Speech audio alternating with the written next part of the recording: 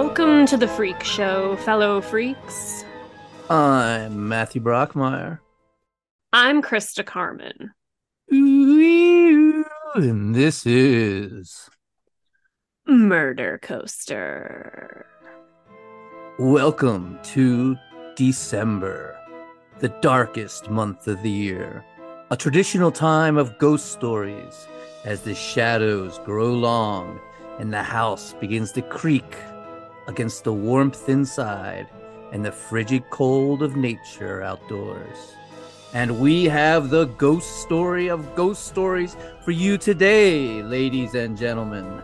Demonic possession, witches, murder, hordes of bats, seances, sacrifices to the devil, and more ghosts than you can shake a stick at.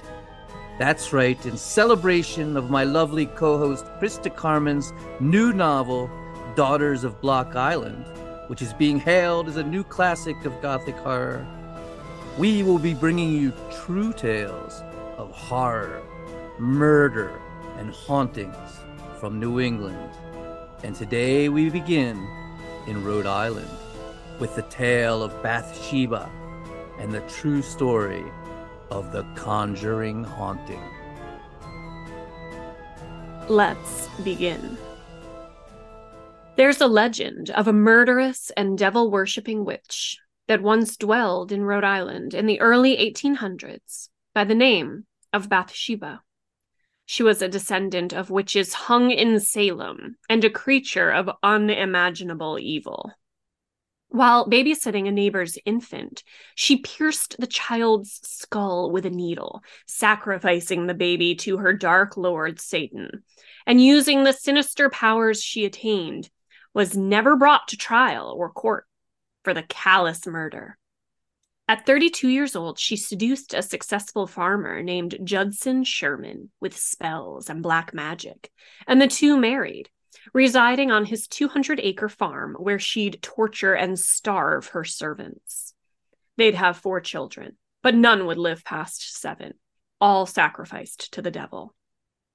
When her husband caught her in the act of sacrificing their newest infant to Lucifer, fatally stabbing the weak-old child while mumbling demonic incantations, she cackled and spat at him, then ran off to the yard, where she climbed an ancient oak tree, slipped a noose around her neck, swore her allegiance to the devil, and vowed to haunt and torment anyone who dwelled on the now forsaken land, then leapt off, snapping her neck. Her body instantly turned to stone as death took her. Now her malevolent spirit haunts northern Rhode Island, a demonic figure with a broken and disjointed neck, hand and feetless, with a horrific head, a swirling mass of rotten flesh, resembling a broken wasp's nest wrapped in cobwebs, tormenting and torturing the foolish souls who come to inhabit her land. This legend has become so pervasive that the Burrillville Cemetery, where her grave is located, has become a tourist destination for those obsessed with the occult. Seances are held, Ouija boards are left, along with animal skulls, crystals, money, and random trinkets. Vandals knocked off the decorative metal ball that sat on one of the fence posts and splashed red paint over the remaining decorative ball. After the cracked headstone was painstakingly repaired by local historians, vandals damaged it, and now it is kept in an undisclosed location. Locals fearful of more damage if the nearly 200-year-old gravestone is put back in its rightful place. And the real issue at hand is that these myths and legends of a demonic witch who murdered children and hung herself appear to be complete and utter bullshit. These bizarre accusations and rumors didn't even exist at all until the 1970s, 140 years after the death of the real Bathsheba.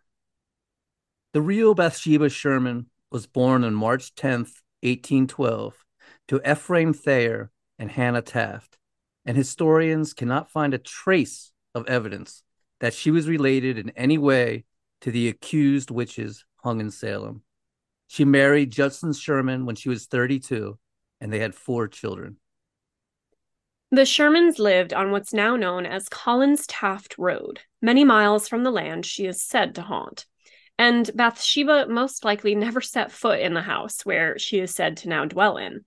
A house now known as the Conjuring House because of the film based on this absurd legend. Bathsheba died on May 25th, 1885, from a sudden attack of paralysis, which most likely just meant a stroke, at the age of 72, according to the obituary published in the Burrillville Gazette. A Baptist minister officiated at her funeral services. The newspaper said Bathsheba was, quote, the last member of the Thayer family, once numerous and well known in this town. That's just about all there is. There are no photos of Bathsheba, no inquest or investigation into witchcraft, no murders, no records of anything sinister. Betty Minucci, president of the Burrillville Historical Society, says, quote, the true story is there is no story. If something, anything like this would have ever happened, it would have been blown up in the newspapers. The newspapers back then loved that stuff, end quote. Historical investigative journalist Jaime Rubio says, quote, Bathsheba lived and died without any mark against her name. Her obituary was that of a decent Christian woman. The real crime is that someone decided to make up horrific lies about Bathsheba in the 1970s, and it's gone on too long. So, how did this innocuous Christian woman who lived scandal-free her entire life come to be known over 100 years after her death as a demonic monster who practiced witchcraft and sacrificed children to the devil? Well, let's get into it. Buckle up and prepare for a wild, wild ride. Part 1. The Perrins. In the late 60s, Roger and Carolyn Perrin were living in the suburbs of Cumberland, Rhode Island, with their 5 daughters, Andrea, Nancy, Christine, Cindy, and April. But a dark series of events would unfold that led Carolyn to seek out a new place to live. The first thing that happened was their dog, an African Basenji that just happened to be named, you guessed it, Bathsheba, was struck by a car and seriously wounded and had to be put down right there in the street by a police officer who shot the poor creature. And I don't know, I guess this is some old school shit. A police officer comes across a wounded dog and just executes it in the street. I'd be fucking livid if a cop shot my dog. I don't care how bad it was hurt, especially right in the middle of the street. The children, of course, were traumatized. And then the neighborhood boys, all age 12, by the way, formed some kind of juvenile delinquent gang. And apparently a young girl was reportedly bound to playground equipment, gagged, and sexually assaulted. Obviously, this awful event caused a great deal of fear, and Roger and Carolyn forbid their daughters to play with the other children in the neighborhood. Forbid them from even going outdoors, which led the other children to call Carolyn a witch, saying she was an evil sorceress casting wicked spells. And when the parents took a family vacation, they returned to find their home had been ransacked, their large storage freezer dumped of its content, all the food spoiled, and worst of all, the family cat, Scrunch, had been bludgeoned to death with a baseball bat, its skull crushed, every bone in its body broken. Jeez, that's so horrible. I know, like the 70s kids were fucking insane, dude. Yeah, my God. It was evident the next door neighbor's son had been involved, as he was covered in scratch marks. Carolyn confronted his mother, who denied it. The police were called and did nothing. So Carolyn's eldest daughter, Andrea, found the kid alone one day and proceeded to beat the crap out of him, causing more consternation in the neighborhood.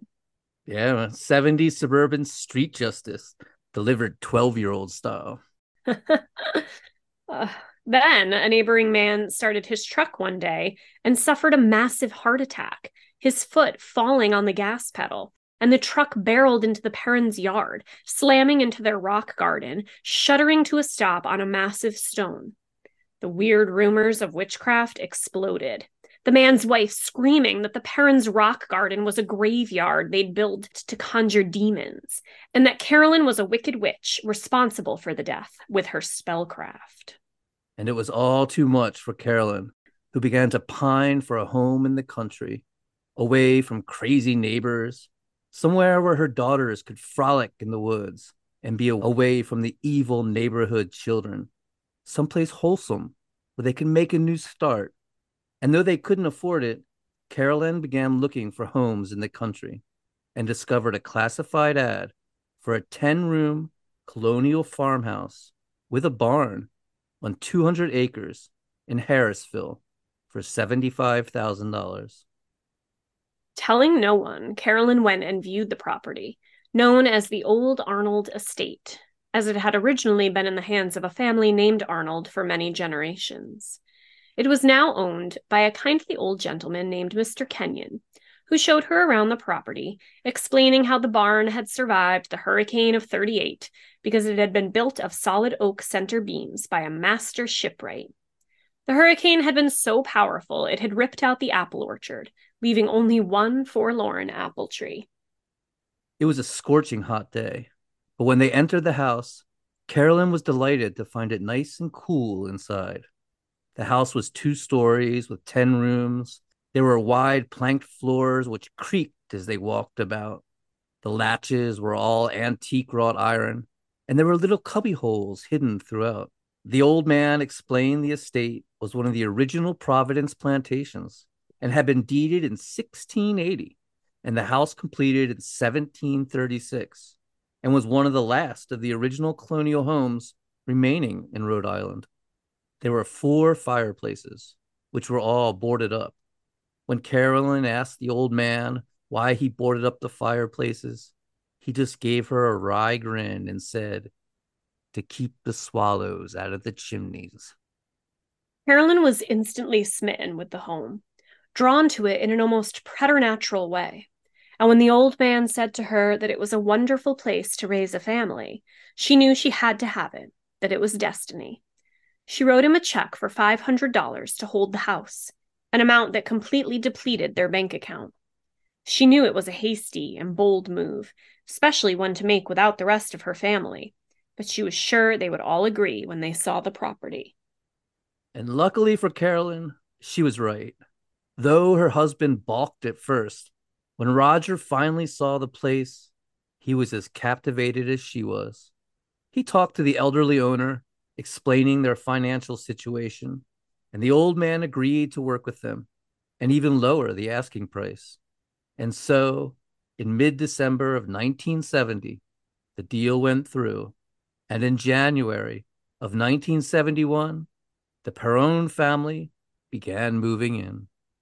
Immediately, strange things began to happen. Mr. Kenyon was still there, packing the last of his things when they arrived, and greeted them in the kitchen.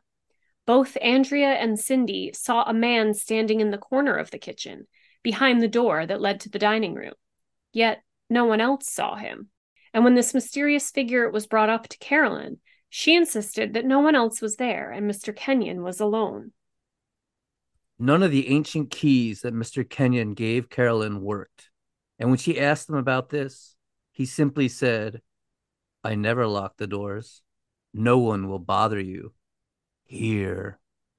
Not creepy at all. It's probably all bullshit, I know.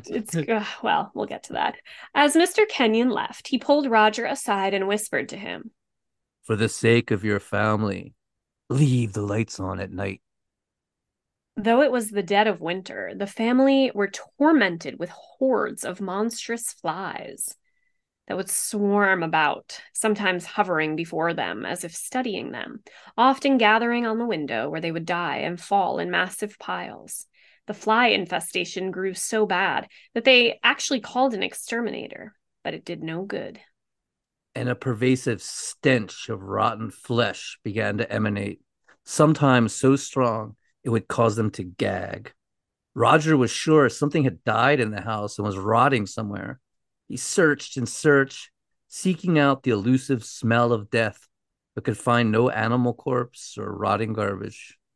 The house was unnaturally cold, certain rooms colder than others, certain spots icy and frigid. In an effort to warm the house, Carolyn unboards the fireplace in the living room and cleans it out, starting a roaring fire. Once the fireplace was open, the paranormal activity began to quickly ramp up. As Andrea says, Opening the fireplace was essentially an overt act of removing a door, thus exposing a portal. Once that dirty deed was done, open, everything changed. chimneys are long thought to be portals for ghosts. This is most likely from the strange noises that can emanate from them as heat and cold contract the stone and wood, as well as the frigid drafts they can cause. Sarah Winchester, of the famous Winchester House of Mystery, actually had many non-functioning chimneys installed on the house as a means of attracting ghosts and appeasing them. But for Carolyn, the first thing that happened when the fireplace was opened was the door to the front hallway that connected the kitchen to the dining room began to mysteriously open as well, and would not stay shut. This hallway, also where the cellar door was located, was seen as a place of extreme paranormal energy. A coldness emanated from it, and it often stank of death. Everyone scurried around it. Even the dog wouldn't go there. In a moment of desperation, Roger grabbed some twine and bound the door shut. But in the morning, the door was open again, and the twine was an afraid ball outside Roger's bedroom door. Ooh, gonna be hearing a lot of that today. One day, Cynthia, late for the school bus, ran through the hall to collect her school books, and a ghastly phantom appeared before her. The same figure they had seen lurking behind the door on the day they moved in. But in her rush, she moved right through him, inhaling his ghostly essence. Afterwards, she grew sick and was bedridden for days after the encounter. The mysterious figure was seen so many times by the children that they even named him, calling him Manny. And though Cynthia's encounter resulted in her becoming bedridden, Manny was seen as a benevolent spirit that looked over and protected the family. There was a host of apparitions lurking in the house. Andrea says the house was a time machine of sorts, where spirits from different times dwelled. As she explains, quote, "The farmhouse had a life of its own. Its doors were not simply wooden and hardware barriers between rooms. They were passages between dimensions, the form and function of time travel." End quote. Some of the ghosts, like Manny, were aware of the family and actually interacted with them, while others, like the Baker boys, father and son farmhands, went about their business oblivious to the family now dwelling on the estate. Cindy and Chrissy's room on the middle floor had a sad little girl ghost that was often calling for its mother. Other spirits dwelled in this room as well, and Cindy would be awoken at night to strange chanting, saying, "7 dead soldiers are buried in the wall. 7 dead soldiers are buried in the wall. 7 dead soldiers are buried in the wall." Guess there are 7 dead soldiers buried in the wall. April and Nancy's room had a spirit as well. A little boy with blonde hair and green eyes, thin and ravished looking, about 6 years old. April became friends with the sad and lonely little boy and wrote a heartfelt letter about him that's actually really quite touching and beautiful. She says in the letter, "His name is Oliver Richardson. He never spoke to me, but in some way he was able to communicate without speaking. He conveyed his name to me silently, or I named him. I cannot explain it, but I know it's his name. He was always upstairs in the chimney closet. To my knowledge, this is where he dwells, and he never ventures beyond that room. He hides behind the little crawl space door whenever I would go upstairs to play. He would cautiously peek out as if to see if I was safe. He merged tentatively to settle beside me on the floor. He felt comforted by my presence. I know he did. In some ways, we comforted each other. He never participated in my play, would pick up my little dolls and stare at them, fascinated. Whenever he left me, he would always go back into the crawl space, into the eaves as cautiously as he emerged, first peering inside and then carefully looking back behind him, as if to be careful of being followed. I know he was always hiding in there, afraid of something. I'm not sure what, or more likely whom. He never did disclose that to me. He has resided there a long time, and I am sure he is still there at the farm. He is all alone. He has been abandoned long ago. I know in my heart his short life was tragic. As a child myself, I could feel his fright, the pain he was in, and all I could do was keep him company. Because he had chosen me, I felt compelled to protect him. I told no one except Kathy, and that was many years later. As I lost my own innocence, my identity becoming altered with age, I too abandoned him. Over the years, it has caused me sadness and regret. Nancy had, without anyone's permission, given all the closet toys to a needy family community. Her heart was in the right place, but it broke my heart to come home one day and have all the objects from my childhood completely gone, as if they had never existed at all. I mourned that loss and never returned to the chimney closet. Nancy didn't realize what she had done. While generously helping the living, she had inadvertently robbed her sister of what remained of childhood, and in the process deprived two lonely souls of the toys they had loved and shared. They were all Oliver had. Then I was all Oliver had, and I went away as well. I was lost to him, and he was lost to me. When I was older and I moved into the middle bedroom, he would often crack the closet door and peek in just to let me know he was still there, and I would ignore him. As I grew older, he would gaze into Nancy's room from the same adjoining closet. We were rowdy teenagers then, doing things teenagers do. I would notice him watching me through a crack in the door. It was then his woeful countenance would crack into disappointment and uncertainty. Disappointment and disdain that I wouldn't acknowledge him. None of my sisters could see him, so I ignored him. I'm not sure why. I think it was because he represented a time in my life that was lost. The age of innocence, when we shared time together, is one in which he is trapped, destined to remain forever. A time I wanted to keep, but could never again recapture. He remains a victim of his own untimely death. It's something, isn't it? That's definitely something. Like, imaginative little kids there. Yeah. Gotta give it to them. It's beautiful. One way to put it. Well, slowly, the supernatural activity began to become malevolent and violent. One day, Carolyn was in the barn when a hand scythe levitated off an upper beam. It came towards her, then sat there, suspended in the air, floating ominously, before it spun and came whipping at her with incredible speed and force, slamming right into her neck and shoulder. Luckily, she'd been wearing a thick leather coat, which absorbed the blow, but the jacket was torn and damaged from the savage, ghostly attack. Another time, Carolyn, fresh from the shower and getting dressed, was attacked by a coat hanger. The hanger lifted off the closet rack, then flew at her, smacking her over and over, severely bruising her. Carolyn goes to her husband, shows him the bruises, says she wants to sell the house. Roger tells her she's exaggerating. The coat hanger probably just fell off the shelf. He refuses to believe in any of it, stating firmly that ghosts are not real. He's a traveling salesman and starts spending more and more time away from the house, off on the road. The marriage becomes rocky, especially as electricity bills are extraordinarily high and they can't figure out why, which drives the hardworking Roger, the breadwinner of the family, berserk. At one point, he even demands the electric company install a new meter, but it does nothing. In fact, the bills grow even higher. Tensions are rising between Roger and Carolyn, and it would eventually be revealed that Roger, during his time away as a traveling salesman, was actually having an affair.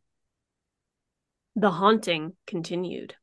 Clocks stopped, brooms swept over floors by themselves, the animals acted strangely, the cat hissing at nothing and bolting from the rooms. The closet contents would be emptied onto the sofa, toys going missing. All the spookiness you can imagine befell the ancient farmhouse. Bats swarming and flying in the house, owls hooting in the night, blackbirds gathering when Nancy befriends a girl named Lenore, just like the Edgar Allan Poe poem, The Raven. There's no way they're making this stuff up. None.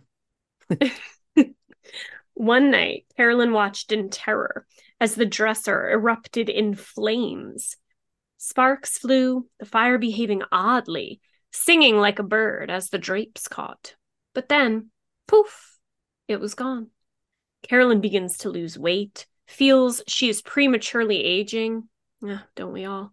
Growing wrinkled and haggard before her time. She begins to have fainting spells. Carolyn begs Roger for help, telling him the family is being accosted by malevolent spirits from beyond the grave. Roger, though still an unbeliever, says he will try to spend more time at home, and the two try to patch up their frayed relationship. They agree to go on a romantic date night to rekindle the flame between the two of them. They go to the movies and then to an Italian restaurant, as, according to them, Italian is the most romantic of foods. You think so? I suppose. Oh, it's bizarre. That night, lying in her king-sized waterbed beside her husband, an event would transpire that would convince Carolyn the house was truly haunted by a specter of unimaginable evil. As Carolyn lay there, an apparition appeared before her. She describes it as green-brown jersey dress, plain, long, with pockets on both sides of the bodice, arms long but no hands. Dress went to the floor, but with no feet, floating above, threatening, intimidating, wants to kiss me, wants to kill me, ugly beehive head, a hornet's nest, a broken neck, snapped, hanging to the side, no eyes, no mouth, gray mesh cobwebs, cold, so cold, can't breathe, violent, evil, death. Someone should be a horror writer. She supposedly, these are the exact words she jotted down in a notebook after the event. That's why it's all disjointed. It's Okay. wants to kiss me. Wants Interesting to kill me. indeed. Yeah, I like that. She is unable to move, frozen. She diverts her gaze to her husband lying beside her and sees the wicked spirit has scratched him all up. He's covered in cuts and bleeding. She wonders for a moment if he is dead. But when she whispers, God help me, the figure disappears. Andrea says she dreamed of the figure that very night, and it woke her up, and she could hear her mother screaming, but couldn't move either. And Cindy says she's seen the figure too, and says it comes in to kiss her goodnight after she's been tucked in. She says of the spirits, she's the one that hates mommy. it's fucking spooky, man. That's I, Roger is irate to wake up in the morning covered in scratches. Afterwards, he begins sleeping on the sofa, again spending more and more time on the road and away from the house and family. Okay, let's take a step back here and look at this. So we now know Roger was having an affair. And while Cynthia isn't aware of his actual infidelity at this time, come on, she's definitely cognizant that something is terribly wrong with their relationship. And she's got to have her suspicions. So they go on a romantic date night. They're drinking wine, eating Italian food, then return home to their waterbed.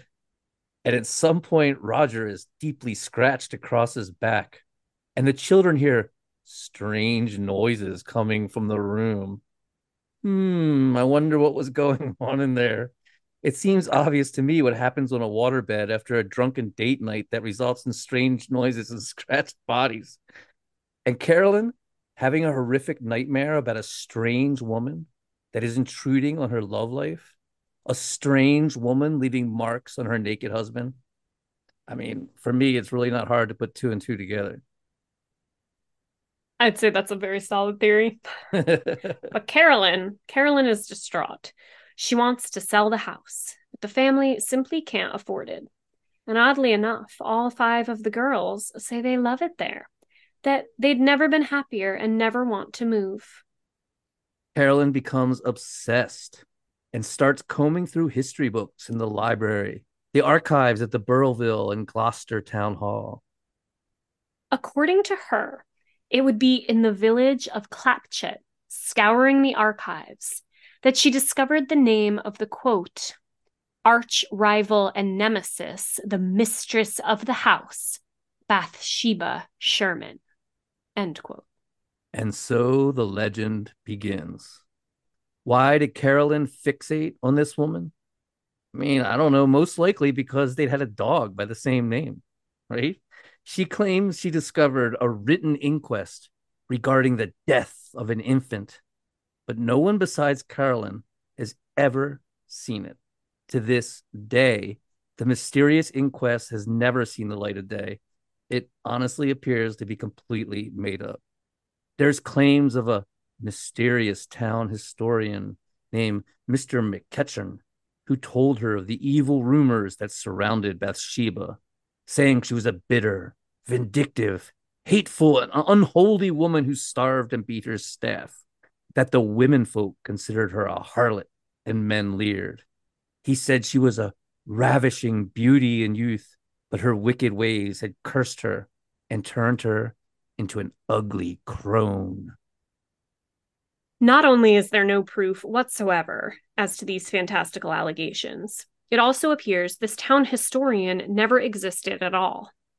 Many elite scholars and historians have researched these crazy stories, including Edna Kent, President Emeritus of Gloucester Heritage Society, Betty Minucci, President of the Burrillville Historical and Preservation Society, Pat Mertens, the Burrillville town historian, and Joyce Remington, president of Burrillville H&S.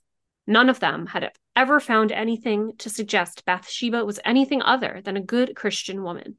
And none of them have ever heard of a town historian by the name of Mr. McCurchin. Like we said earlier, it's revealed Roger was having an affair around this time.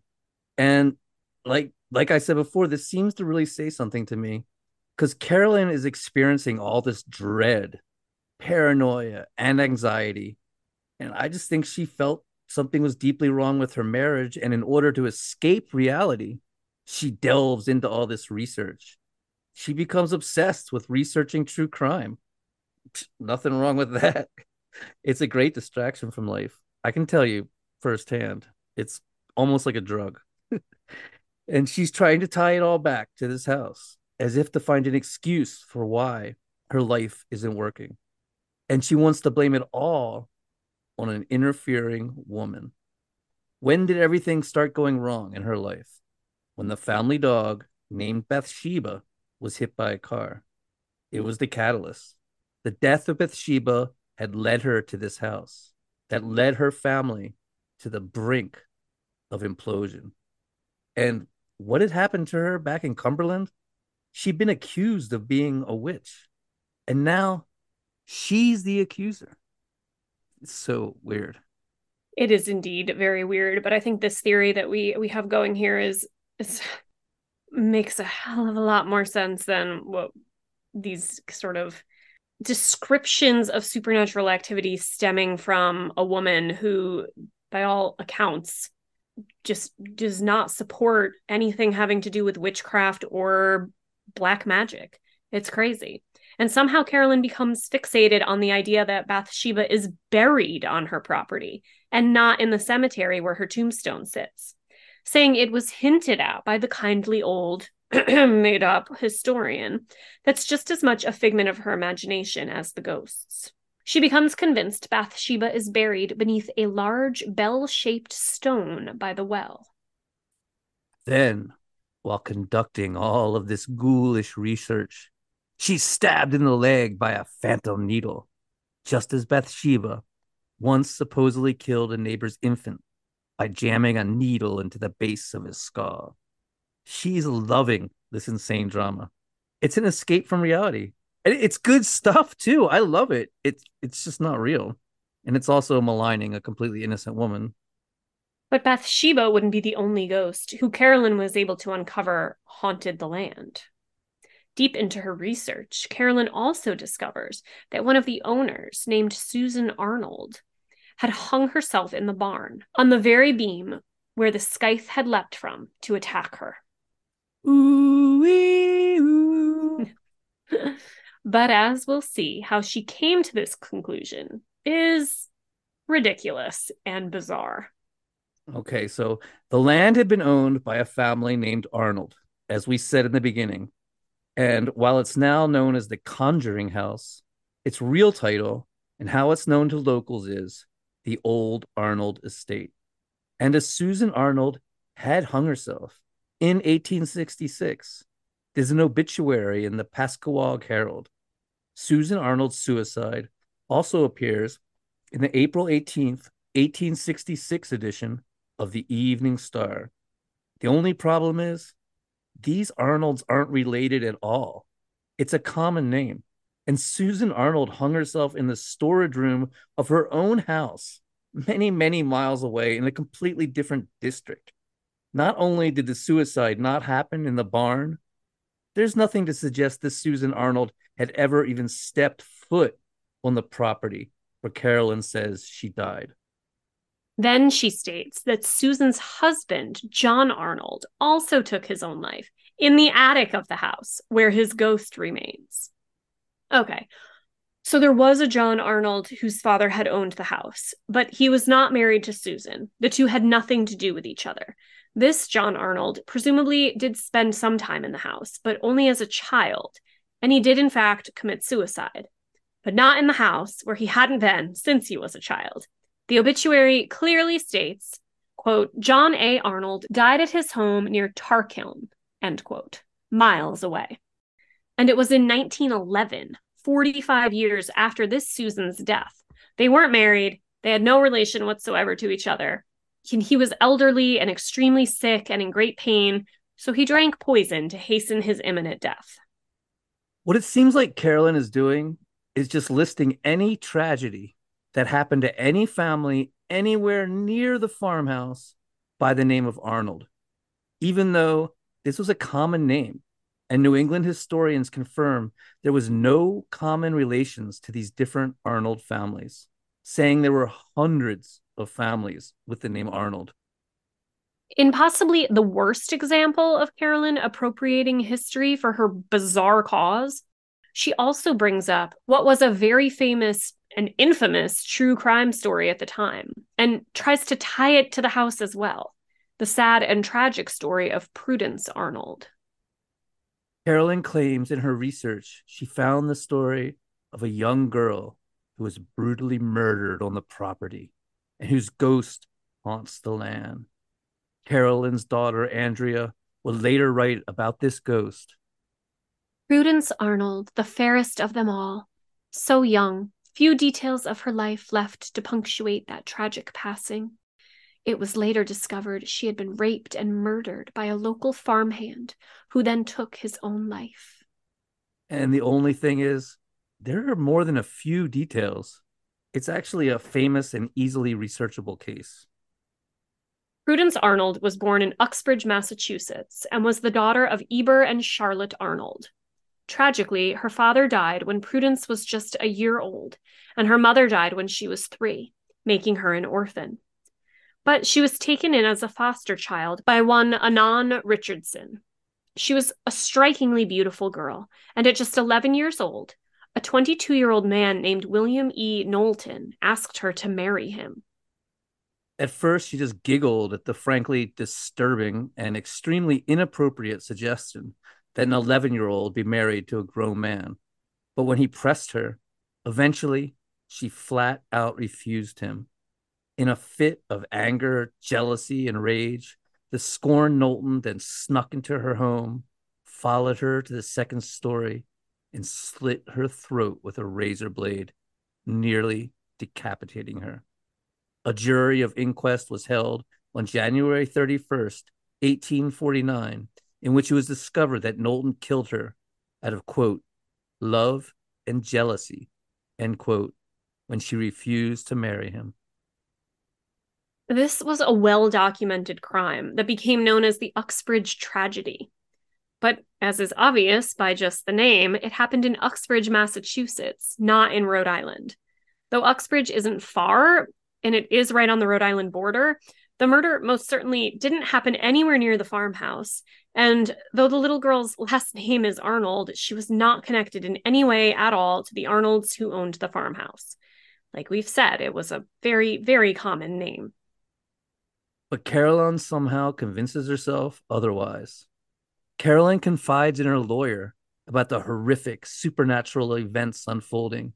And to her surprise, he is a believer and tells her that he too has a haunted house, but he's just learned to live with the ghosts, that the less attention he gives them, the less they bother him. Carolyn, frantic at this point, tells him this is no innocent poltergeist. She's dealing with pure evil, saying about BATHSHEBA, quote, she's dying to live in my house. The bitch can have it. And if she wants my husband so badly, she can have him too. End quote. If she wants my husband so badly, she can have him too. I mean, come on, read between the lines. I don't know how more people don't notice this. Like it just really struck me when I'm reading these books. He's cheating on her. Their marriage is falling apart, and she's literally blaming the ghost of an innocent woman. Yeah, and that's like a way, sorry to interrupt you, but that's a way like more interesting angle, if you will. Like then I don't know, it's just crazy, like you What's said. The eighth rule of surviving a Gothic novel? The supernatural is, what is it? Real world. It has a real world root. Yeah, it's a real world explanation. But yeah, like you said, it's kind of crazy that not more people have commented on this aspect of the case. Not really, not many, no one almost. Or no one. I mean, I say not many, like at least like the details are included in the daughter's book. So it's like, yeah, you would think that, I don't know. It's weirder. They don't mention him cheating until like the last, but you have to get like to the end. You know what I mean? And you're like, and then you start thinking about it, you know, but they do constantly say he's always on the road. He never believed in it. He'd never wanted to be home. We never saw him. And like, it was a big issue. But it all gets crazier, you know, much, much crazier as soon as the infamous Ed and Lorraine Warren get involved. Part 2. The Warrens. Word of the haunting starts to spread, and in October 1973, famous paranormal investigators Ed and Lorraine Warren caught wind of it. I'm sure our listeners need no introduction to Ed and Lorraine Warren. They were ghost hunters and demonologists, traveling the world to expel evil forces, and founded the New England Society for Psychic Research, the oldest ghost hunting group in New England, way back in 1952. To most, they are seen as hucksters and scam artists. All the most famous cases they were involved with led to a deep falling out with the participants, often over money. This case included. They famously tried to pass off pictures of their assistant at the Amityville Horror House as photographic evidence of a ghost. Which that's the one that just always gets me. It's a creepy picture, but it's incredibly obvious that it's their assistant, and you can see him in other pictures. Yeah, that one kills me. And there's actually a new documentary on Netflix right now called The Devil on Trial about an exorcism the Warrens performed that coincidentally led to a murder. In this case, too, accusations of fraud abound, as well as them ripping off the family involved for financial gain. And I do believe that the subject matter of the documentary, The Devil on Trial, is the plot point of the third Conjuring movie. I don't know if you've seen it. Oh, is it? No, yeah. I haven't seen that one. Yeah. It's a terrible movie. Is it? It's not good. At least, I mean, the first 2 Conjurings I find watchable. The third one is just no good. When I was a little kid, my best friend had a copy of the book The Demonologist, The True Story of Ed and Lorraine Warren by Gerald Brittle. And we would totally freak ourselves out reading it, just like looking at the pictures. And there was like, that picture of Annabelle the doll, which is Oh, actually just yes. Raggedy Ann, but she's behind the glass. Yep. It's great spooky fun. I'm glad they exist or existed. I love them in theory. I mean, I honestly consider them charlatans myself, but I love magic acts, freak shows, carnival side shows. They're all fake. They're just creepy acts meant to entertain. Yeah, absolutely. In the end, it would be this case that would eventually catapult them into worldwide celebrity status, as this is the case that inspired the first film, The Conjuring. And the entire franchise and Conjuring universe stemmed from the parents. But more on that later. The Warrens heard about what was going on and headed out. And when Roger heard that Ed and Lorraine Warren were on their way, he wanted nothing to do with them and like just bolted, just went right on the road. But the rest of the family welcomed the Warrens into their home. Lorraine confirms it is the evil spirit of the terrible witch, Bathsheba, that is haunting them, saying the name was revealed to her in a psychic vision before they'd even met. And in my opinion, this is straight up carnival hucksterism. In the trade, in the carnies, they call it a hot read, where you just use clues to ascertain the truth and spin it out. And that's what all these psychics, mind readers, clairvoyants, and fortune tellers do and have been doing. You just watch the Guillermo del Toro movie Nightmare Alley, and Yes, I they love that detail the one. whole process of how to do a hot read. So Lorraine Warren coming up with the name Bathsheba all on her own during a psychic vision. Come on, it's absolute bullshit. She heard the name. Carolyn was obsessed with it. Carolyn would tell anyone who listened to it that this woman was somehow buried on the land. And they even had a dog with the same name. It's crazy. But Lorraine not only says she had the name in a vision, she confirms the story of an infant having a needle shoved into its brain by the Wicked Witch. It's all true, true, true. And Bathsheba hung herself on that one forlorn apple tree outside. Furthermore, Lorraine goes on to say that the satanic sacrifice of the infant happened right in Carolyn's own bedroom. That's why the spirit is so strong there, and the bedroom must be boarded up and no one allowed to enter. Lorraine also explains that the fly infestation, when they first moved to the home, they weren't any mere flies, but the devil's pets sent to observe them and send word of their lives back to the underworld of hell. The Warrens visit several times, ingratiating themselves with the family. Everyone, that is, but Roger, who sees them as frauds and hucksters looking for a mark and an easy buck. When Andrea tells the Warrens that she feels the ghosts love them and are kind, the Warrens tell them that the evil ghosts are trying to befriend the children in order to infiltrate the family and aren't to be trusted. When Lorraine hears that Nancy had played with a Ouija board, she becomes quite upset, calling it, as well as tarot cards, part of the dark arts, and says she was, quote, romping in the devil's playground, end quote. Romping in the devil's playground. I love it. I love all this shit. It's so fun and spooky, even if it is complete bullshit. I know, It's it's so good. just oh, God. Carolyn, who, as we said, has been losing weight and even having fainting spells at this point, was deemed by the Warrens as being on the brink of possession. So the Warrens say they must hold a seance. It is the only way to expel the evil forces from the house. As Lorraine Warren says, Someone invited a demon into your home. I'm not sure if it was Bathsheba who made a deal with the devil, as I suspect, or if it was children playing dangerous games with a Ouija board, or if it arrived through some insidious supernatural pathway. But it is there, and it must be expelled. And there is only one way I know of to permanently abolish the evil from your home: a seance. how is a seance cleansing? Anyway, I don't get that. It seems like a way to get the ghost all wound up, right? In my opinion.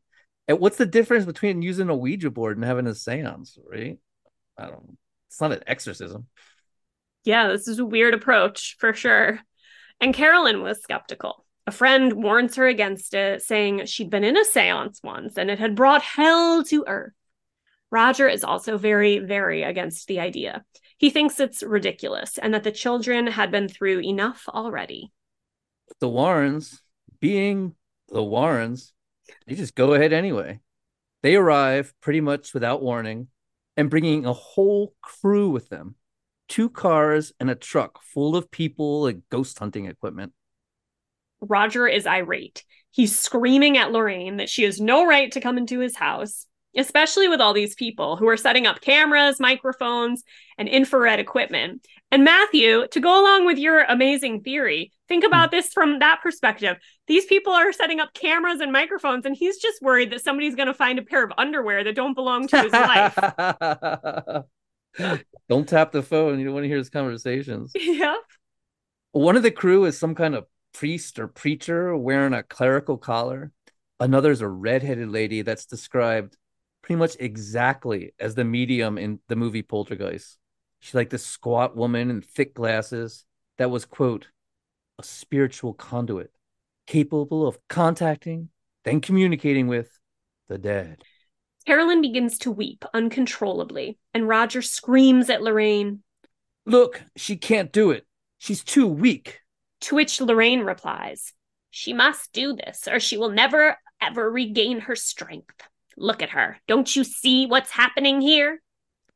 One of the crew, a professor from Duke University, says to Roger, Mr. Perron, this technique is well established.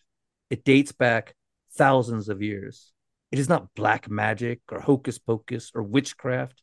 This is a legitimate method for receiving messages from the other side. Oh, come on, Professor from Duke University. In the words of Bette Midler, it's just a bunch of hocus pocus. So finally, Roger gives in and agrees to hold a seance. And here's where it gets good, ladies and gentlemen. This is what you've been waiting for. Da da da da. Part 4. The seance.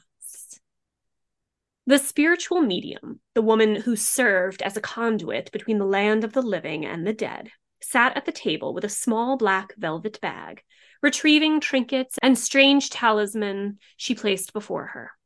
The others gathered around the table, lighting candles with homemade matches. Carolyn was in a near catatonic state, unable to move as the scent of sulfur permeated the air. This is bullshit, Roger declared, refusing to enter their circle. But the priest went to him and convinced him to join the others at the table. It's time to begin, Lorraine whispered. The lights were turned off, only the glow of the candles remaining, and the medium instructed them to join hands and then spoke. We are gathered here tonight to reach across, so to call forth the spirits. Carolyn's body jolted, her head jerking up as she began to mumble strange, indecipherable words. Who is here with us? The medium asked. Carolyn's eyes sprung open. Her body quaked, and she growled like a ferocious animal. There was a, quote, dark transformation of energy, as black as any moonless night. It was not of this world. Words unheard by mortal souls in this lifetime or any other began spilling from Carolyn's shriveled lips. Ancient, primitive, an unholy demon had entered. Stop it, Roger howled. Stop it now. And then Carolyn's chair began to shift and creak and lifted off the ground, levitating there for a moment, suspended in space. She hovered before them, before the chair shot out from beneath her, tearing across the room and into the haunted hall with, quote, the speed of light, end quote. Carolyn went slamming to the floor, and chaos erupted. All the doors opening and slamming, shutters snapping, latches clicking. People were screaming, and Roger turned, made a fist, and punched Ed Warren straight in the face. His nose erupted into a torrent of blood as he tumbled to the floor with Carolyn. The house rocked on its foundation. The sounds of wood splintering and glass shattering erupted from the cellar. It was paranormal pandemonium as all the spirits in the house wrestled with their earthly bounds, and demons from hell itself screeched and shuddered from within the haunted walls. Someone flipped on a light switch, and all went still again until Roger began screaming at them, "Get the fuck out of my house!" Then Roger lifted Carolyn off the floor and carried her to the sofa. The crew went to gather their recording devices, but every piece of equipment had apparently been completely destroyed, which is why there is no recording of this event. The ghosts and demons just didn't want their existence confirmed, so it appears.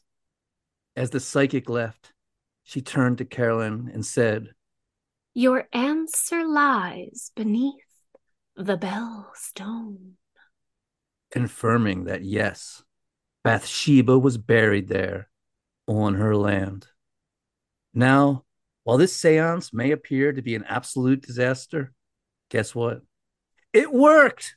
Yay! Ed and Lorraine Warren saved the day.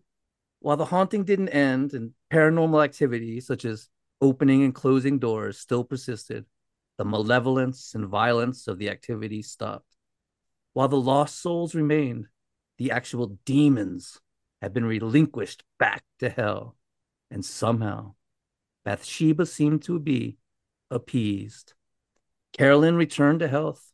The fainting spells stopped. She gained weight. Her sickly wand was replaced by a healthy flush. But this didn't bring the Warrens and the Perrin family any closer. In fact, they wouldn't speak again for 6 years, and Roger never became a believer. In fact, like most cases involving the Warrens, a bitter animosity arose.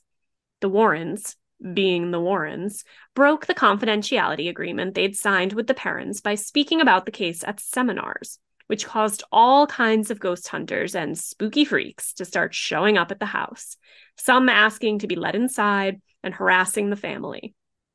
The Warrens also never returned the notebooks Carolyn had written her observations in. The years slipped by, and in 1980, when Roger's infidelity finally came to light, he and Carolyn separated, sold the house to the neighbors, and then divorced. Carolyn moving back to her home state of Georgia. The kids were all devastated. They'd loved it there. Andrea was in college, but Nancy refused to leave, going to the new owners, who really only wanted the land itself, and asked to be caretaker for the house, and they agreed.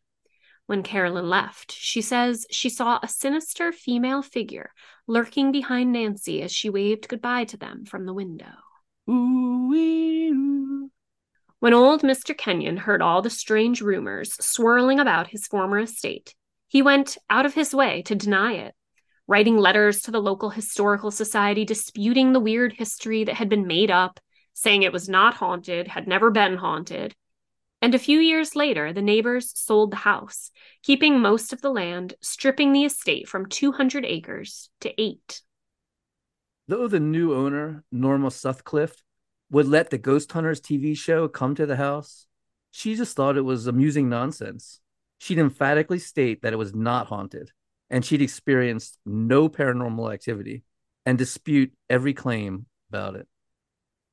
Norma ran a successful daycare business for years from the house and was quite dismayed to later hear Andrea had said babies had been levitated out of cribs and placed on the floor by demonic forces. She fiercely denied this, shocker, as well as any other supernatural activity. Yeah, it's a scandalous rumor to start. I mean, not so much that the daycare is haunted, but that children are being misplaced and lost. Yeah, pretty messed up. Yeah, and just to be clear, there's never been any complaints about the daycare. And Norma, to this day, is a licensed professional involved with daycare and doesn't have a single blemish on her record. Norma lived in the farmhouse peacefully and happily, running a daycare for over 25 years, from 1987 to 2013, when suddenly hell would erupt upon the house. But it wouldn't be ghosts or demons that brought hell to the house. It would be a movie released in 2013 that brought worldwide attention and hordes of thrill seeking ghost hunters and spooky freaks. A movie called The Conjuring. Part 5, The Conjuring. The Conjuring movie is very, very loosely based on the Perrons family's experience and was directed by James Wan, creator of both the Saw and the Insidious franchises. The Conjuring was a huge blockbuster and spawned an entire cinematic universe with sequels and spin-offs like Annabelle and The Nun. I saw it in the movie theater and I loved it. It's like a study in every horror ghost story trope. Jump scares aplenty, spooky lighting, general creepiness. Just like on a technical level, not like narrative structure wise, just like visually, it's a great movie. And it's also complete and utter nonsense. Yes, I want to agree with everything that you said about it. It is a very it falls into that category of horror movies that are just like thoroughly entertaining. Like you start it and you just get sucked into the world. It's very well done. Is it like a super deep story? No, we just covered everything that it's that they used to create it, more or less. But yeah, and in the movie, Carolyn is taken over by the spirit of Bathsheba, completely possessed, and tries to sacrifice her children to the devil in the basement. But Ed Warren bursts in and holds a frantic exorcism, freeing Carolyn from her demonic bonds. In reality, Carolyn just fell off a chair, and Roger got so pissed off at the lunacy that he punched Ed Warren in the nose. Well, when they say when it comes to truth or legend, always print the legend. Can see why. It's said that the set of the movie was haunted and cursed as well. Vera Farmiga, who plays Lorraine Warren in the film, says claw marks appeared on her laptop screen. Ooh, claw marks on the computer screen. An actress, Shane Caswell, who plays Andrea, says the cast would mysteriously wake up at 3 a.m. every day. And Shane also claims she felt like she was being watched. An actress on the set of a film felt like she was being watched. Imagine that. And Joey King, who plays Chrissy Perrin, claims she developed a rare blood disorder during shooting that mysteriously disappeared when the movie was finished. You don't think this stuff was hyped up as a means of publicity, do you? No. Especially as the movie was shot in North Carolina, nowhere near the original house in Rhode Island. And it doesn't even look like the original house.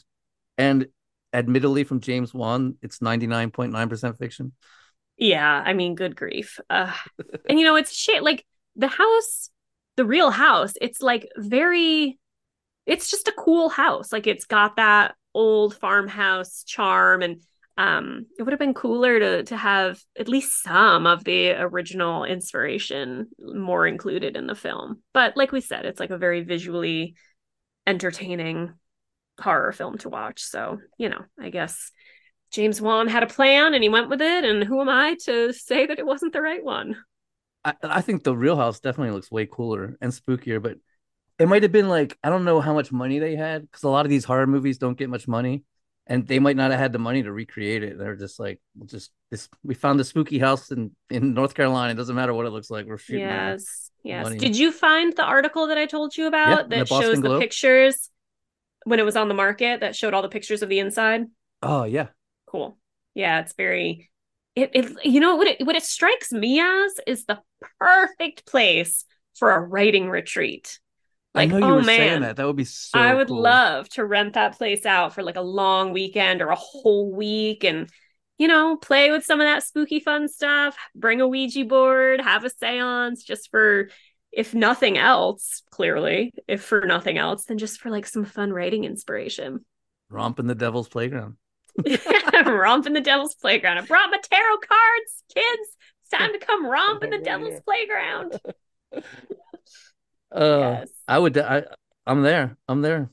And I think we should touch on again, just because there was a very, very recent article, I think in mid-October, once again, about Bathsheba's gravesite and how it's been so frustrating for those members of the Historical Society to try to preserve that site and to clear her name, which is just crazy to think about, that you have to do something to clear. I mean, they had to clear the witches of Salem, all of their names, and there was a whole thing that actually happened with them. Like, Bathsheba lived her entire life with no scandal, like we said, and then something after the fact was just wholly created out of thin air, and it's just frustrated a lot of people. Yeah, that was the Boston Globe article you sent me. Yes. Well, like we said, the movie brought hell to the new owner, Norma Sutcliffe. Norma says they were no longer able to sleep because they were constantly woken up at 2 a.m. by people with flashlights in their yard. People were constantly phoning them up, asking, "Is this the Conjuring house?" They received other harassing phone calls as well.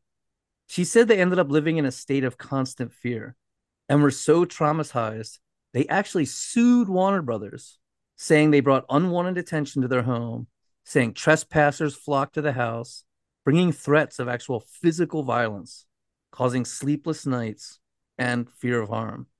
And they were never notified about the film being made or released. And then, worst of all, on the internet, these threads started popping up saying the house was so evil, it needed to be destroyed. Warner Brothers capitulated and they settled out of court for an undisclosed amount of money. But it was all too much for Norma, who said at the time, "It will never end. It's like Amityville. Can you imagine selling this place right now?" But if Norma was dismayed that she'd never be able to sell the house, she was wrong. Because in 2019, paranormal enthusiasts Jen and Corey Heinzen bought the house for $500,000. And after nearly 30 years of absolutely no psychic phenomenon whatsoever, after a successful daycare had been there without a single incident, boom, the ghosts are back, baby. They are back. And the new owners, who delight in it all, said doors were opening and closing, that an eerie smoke-like black mist lingered about, making viral TikTok videos about their claims, even saying that the daycare was haunted as well, and everyone knew it, claiming they found a drawing of the bent neck lady made by children from the daycare. Now we're just pulling Mike Flanagan and all sorts of crazy stuff into this. You might think this is some kind of crazy publicity stunt that would, I don't know, allow them to triple the purchase price. And you may be right. For they were able to sell the house to Jacqueline Nunez for a whopping $1,250,000. And to seal the spookiness of the deal, the Heinzens even put a clause in the contract saying no family could live in the house year round because the energy was too powerful. And talk about a power trip. You made $1,000,000. You turned that house over and made $1,000,000. And you stipulated that the people you sold it to can't even live in it. Bonkers. This was all part of an elaborate plan to capitalize on the success of the film and exploit the creepy bullshit history of the house. It was turned into a tourist destination, and the Heinzens remained as part of the management of the house and help organize events there. Today, you can rent it out and sleep there. You can host a party or a conference. They'll even let you camp on the property. Fuck yeah, we're going to do it, dude. We should plan a writing retreat, invite all the coolest horror writers in the biz. Fuck yeah. On Halloween 2022, Nancy, Andrea, and Roger returned for a live-streamed paranormal investigation. Carolyn, Chrissy, and Cindy stayed home in Georgia, but participated via the internet. They heard from lots of spirits, and they even rung up their late sister April, who died in 2017 while they were at it. Happy Halloween, April! How's the spirit world treating you? I thought California was weird. Rhode Island's fucking nuts, man. Oh, yeah. Oh, yes. Andrea says she misses the house and would like to buy it back and live there. When she told Lorraine Warren this at an opening for The Conjuring, Lorraine said, "If you go back, you won't get out alive." Ed had died in 2006 and missed the most successful film version of his investigations. But Lorraine was still alive, basking in the glory of it all, and happily reaping any and all financial windfalls that came her way. But she too passed in 2019. In the end, these carnival hucksters had achieved the ultimate scam. They'd become demon fighting superheroes to the world and made millions off of outright lies. They really are the most successful scam artists. And today, Andrea says about the house, I don't need to own it. It owns me. Andrea wrote 3 long books about her experience there, and that's where much of the information in today's show comes from. These books are called House of Darkness, House of Light, The True Story, volumes 1, 2, and 3. I read all of the first one and most of the second one, and they're written in this like over the top flowery prose, including just like straight up psycho babble that's like badly written poetry. It's hard to explain. I mean, it's difficult to read. She doesn't really like mix metaphors as much as she like jumbles them together, piling them on top of themselves into like gibberish. And they're composed of cliches and even song lyrics and titles. But the narrative structure is strange too. It jumps around from place and time. She forsakes pretty much all the rules of modern writing, which call for a clear, concise story.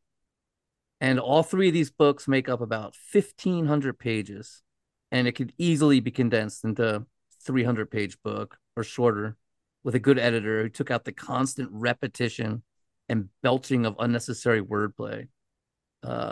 She also has no idea what a semicolon is. It just randomly puts them in wherever. In an opening chapter titled Prologue in Prayer, Andrea states, quote, "It matters that this tale be told with honesty and integrity," end quote. But the story is filled with slanderous tales and bold, outright lies against an innocent woman named Bathsheba, who died in 1885 and is not here to defend herself. And the history of northern Rhode Island and southern Massachusetts is twisted and embellished to the point of just not reflecting reality.